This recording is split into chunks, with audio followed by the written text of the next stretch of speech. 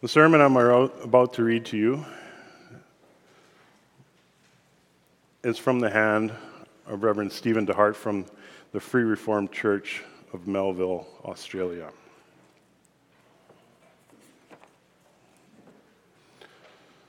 Beloved congregation of our Lord Jesus Christ, as we read through God's law, the sixth commandment is one that we could easily gloss over. It is, after all, only 4 words long: you shall not kill. In fact, only 2 words in the original Hebrew language: don't murder. The command not to kill is also a commandment that appears to be very specific. This commandment does not prohibit all killing, but clearly speaks of murder, the violent taking of another man's life. It speaks about assassination, killing out of hate and revenge, genocide, abortion, and euthanasia. And so to preach about such acts of murder in the context of the sixth commandment is valid. However, if we limit our understanding of the sixth commandment to such violent acts, we would be in danger of failing to understand the full intent of the commandment. For in giving this commandment, the Lord was not simply forbidding us to murder a person with a gun or a knife, but he also commands us to love our neighbor as ourselves. The Lord has given us a new heart and a new life, and so he wants the love we show for our neighbor to come from the heart changing that we have received in Christ. And so this afternoon, our focus will not be so much on the physical act of murder, but on the root of murder, the anger and hatred that boils in a sin-filled heart and way of life, the true love for God and the neighbor, and flows from a heart that is filled with God's grace. I preach to you the word of the Lord under the following theme: murder begins in the heart, but life comes from God. First of all, we'll see the root of murder, and then second, the way of life. First, the root of murder. We tend to treat rules and laws as a boundary marker or a fence, as a way to keep us on the straight and narrow. On one hand, that is appropriate. When we live within set boundaries, we don't expect to get in trouble from the law, from our employer, from our parents, or from our school teachers. And we can expect things to go well with us. But it can be that we follow a set of laws to the letter, but fail to do what those laws intended. Take the rules of the road, for example. According to the law, you may not exceed 100 kilometers an hour on the freeway. Your blood alcohol content cannot exceed 0.05, and you may not hold a mobile phone in your hand while driving. But the intent of those laws is for you to drive safely, for the preservation of your life and of the lives of others who are using the road.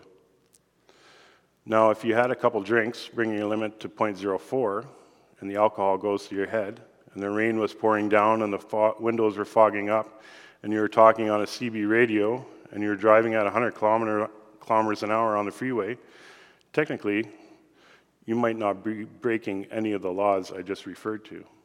But would you be fulfilling the intent of the law? Would you be driving in a manner that was safe for both you and the other people on the road? Probably not. The law is there to teach us what it means to drive safely and to punish us if we do not. But to drive safely requires more than simply sticking to the letter of the law. We need to uphold the spirit of the law. We need to do what the law is designed to have us do: be safe and sober in our driving habits. The same principle applies to the law of the Lord. We cannot treat God's law as a checklist, where so long as we obey the letter of the law, everything is good and we are declared righteous in the eyes of God. This is something that the scribes and the Pharisees did not understand. 2,000 years ago, the scribes and Pharisees had a list of laws longer than your arm, but Jesus was not oppressed. He told the people of Israel, "For I say to you that unless your righteousness exceeds the righteousness of the scribes and Pharisees, you will by no means enter the kingdom of heaven." The problem with the scribes and Pharisees was not that they had reduced the number of rules and regulations. To the contrary, they had expanded them.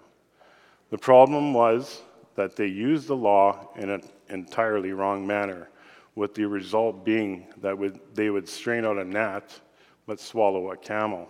Matthew 23:24. Consider their explanation of the sixth commandment, Matthew 5:21. You have heard that it was said to those of old, you shall not murder, and whoever murders will be liable to judgment.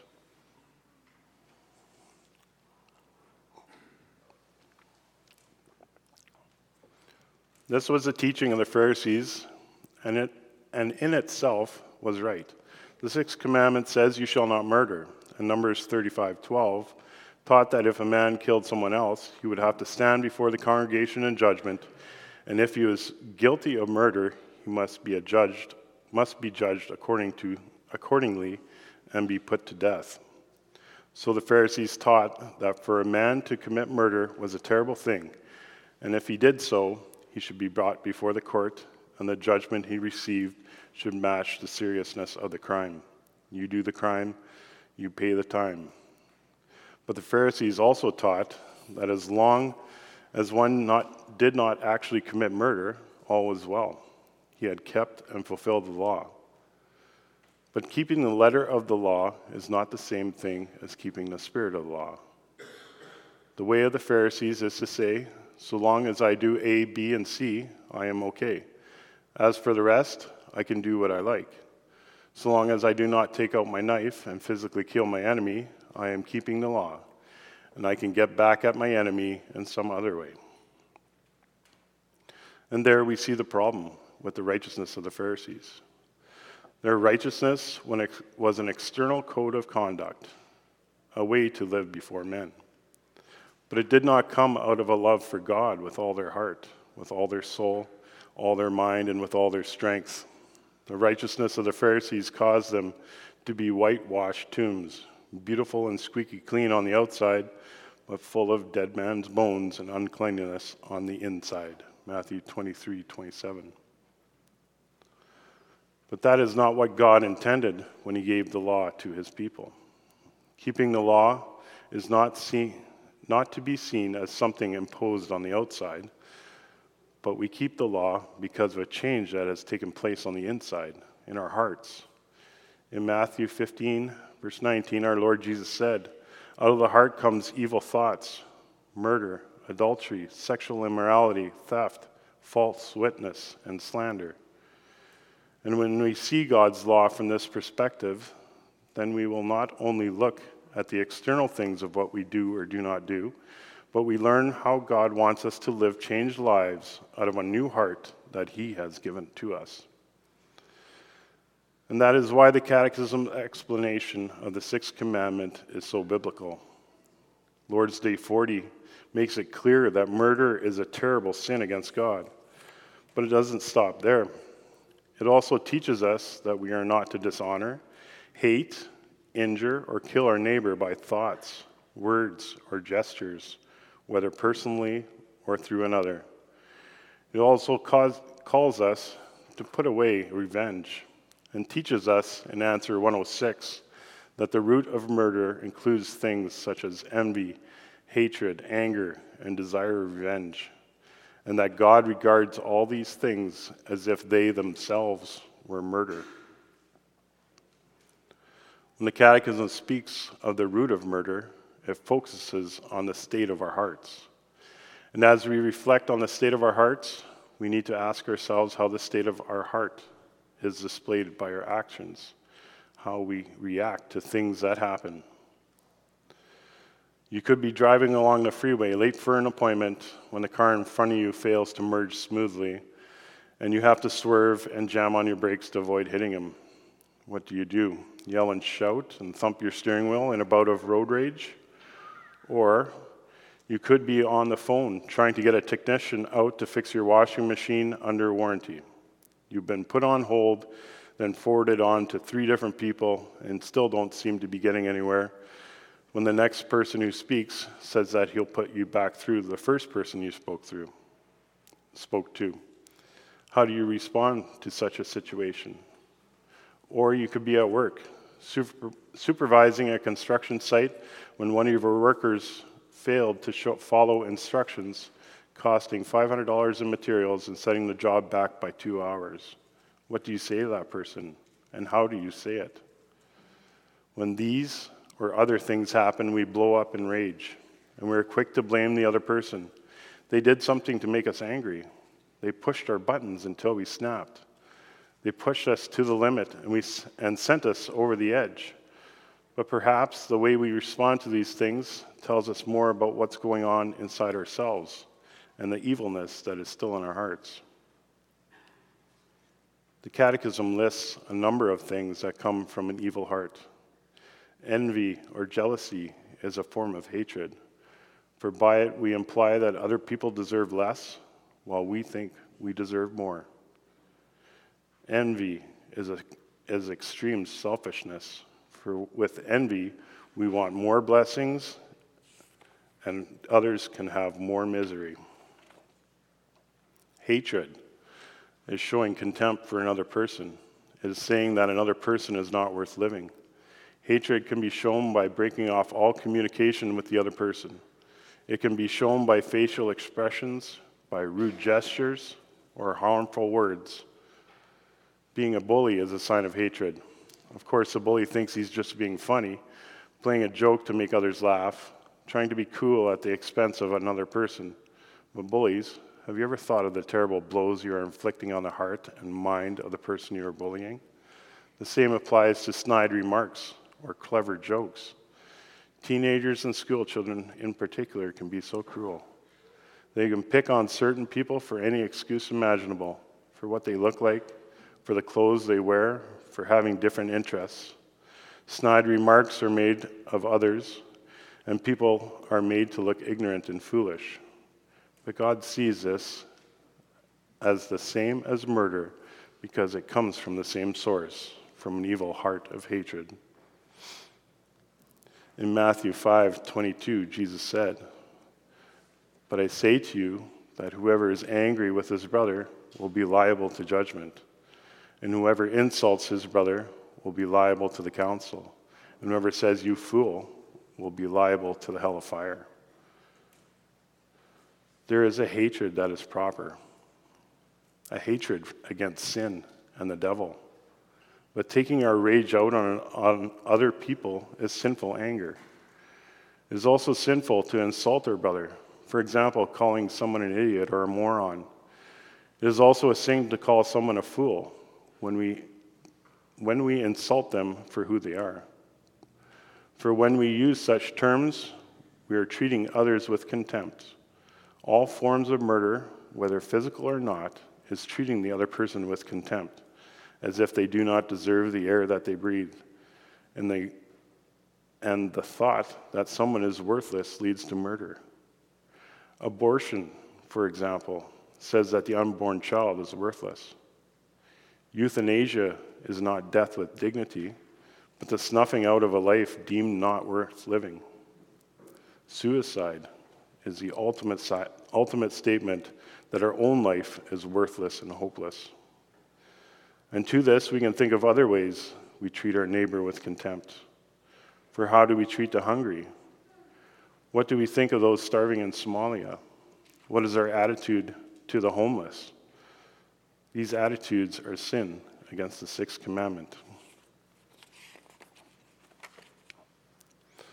But why does this matter so much? Why is it such a serious thing if we get angry, if we belittle another person, or if we treat someone with contempt? Because these things show what is going on in our hearts. And what we think and what we say and what we do shows us who we serve. Ephesians 4, verse 26 and 27 says, "Be angry and do not sin. Do not let the sun go down on your anger and give no opportunity to the devil." How we act shows us who we are aligning ourselves with. In John 8, verse 44, Jesus said, You are of your father, the devil, and your will is to do your father's desires. He was a murderer from the beginning. God is not a murderer. God is the God of life. And God loves and values us so much that he gave up his only Son while we were yet sinners. But when we show envy, hatred, anger, and a desire for revenge, we turn away from God and to Satan, and we belittle and destroy the very same humanity that God sent his Son to die for. To show contempt for the one who was created in the image of God is to show contempt for God himself. And that is a hard thing to say. Jesus said, "Unless your righteousness exceeds the righteousness of the scribes and Pharisees, you will by no means enter the kingdom of heaven." But so often our righteousness does not exceed that of the scribes and Pharisees, for we do get angry. We do cherish hatred in our hearts, for we do get bitter and desire revenge. But then we may remember that the same Jesus who gave these commands also gave his life as a ransom for his followers who could not obey him. Jesus took a place lower than us when he humbled himself on the cross. He willingly accepted the cursing, the beating, the striking, the mockery, the belittling, the pain, and being killed on a cross so that we might have eternal life in him. And so we turn from death to life, from Satan to Christ. And so we may follow our Lord and Savior, who declared himself to us in Exodus 34:6-7, saying, the Lord, a God merciful and gracious, slow to anger, and abounding in love and faithfulness, keeping steadfast love to thousands, and forgiving iniquity and transgression and sin."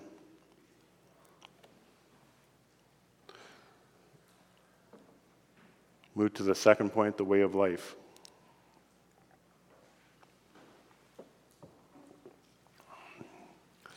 A right view of our neighbor starts off with a right view of ourselves. Hatred and envy and murder come from a heart that says we are better, that we are more worthy than others. The way to stop being murderers is to acknowledge that this is not true at all. We need to remember that by nature we were enemies of God and objects of his wrath. By nature, we are all sinners deserving of the eternal punishment of hell. But the innocent and perfect Son of God was murdered for us. Jesus Christ hung on the cross, and he died so that we might have life. 1 John 4, verse 9-11 says, "In this the love of God was made manifest among us, that God sent his only Son into the world, that we might live through him.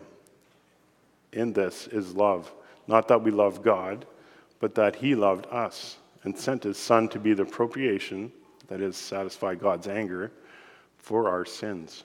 Beloved, if God so loved us, we also ought to love one another." When Jesus died and rose again, he did not simply take away our sins. What he did was he freed us from being in bondage to Satan, the one who was a murderer from the beginning, and brought us back into fellowship with God. And so now, we do not want to follow the ways of our old master, but we want to walk in the ways of the Lord. 1 John 4, verse 12 says, "No one has ever seen God. If we love one another, God abides in us, and his love is perfected in us." And in verse 16, "So we have come to know and to believe that the love of God, so we have come to know and to believe the love that God has for us. God is love, and whoever abides in love abides in God, and God abides in him." And that will be displayed in how we live with our neighbor. The Catechism teaches us in answer 107, when God condemns envy, hatred, and anger, he commands us to love our neighbor as ourselves, to show patience, peace, gentleness, mercy, and friendliness towards him, to protect him from harm as much as we can, and to do good even to our enemies. Christians love because they are God's children, and because God loves. We cannot love God but hate our brother, because when God's love is inside us, we will live out of that love, and we will display that love to one another, not just in words, but also in deeds. It is not easy to show such love, particularly when people do not respond to us in a Christian manner and are so unlovable. And so we must ask God for his grace and the Holy Spirit so that the love that comes from God might fill our hearts and minds to the point that we too can show love even to our enemies. The way of life is the way of love, and that love must penetrate every relationship in our lives. We cannot love God but hate our neighbor. Rather, love for God must result in a love for our brother and sister. Jesus said, "Unless your righteousness exceeds the righteousness of the scribes and Pharisees, you will by no means enter the kingdom of heaven." But our love is not strong enough to do that. And so we turn back to the God of love and the God of life. And with our eyes fixed on the cross, the greatest sign of love that the world has ever known, Jesus Christ says to us, "Through my act of love, I have paid the price for your hatred. I have paid for your sin and brought you from death to life. I did not do it because you were good and loving and kind. I did not do it because you were worthy of my love. It was when you were my enemy, a child of that murderer Satan, filled with anger and with death, hating me and hating others, that I came and gave myself for you. And now God's love has been made complete, has been perfected in us." 1 John 4, verse 17. And so out of thankfulness for God, for the new life he has given us in Christ, we will not simply avoid the physical acts of murder, but in the place of hatred and murder will be love, a love that comes from the heart and that overflows in good, in patience, peace, gentleness, mercy, and friendliness to all. Amen.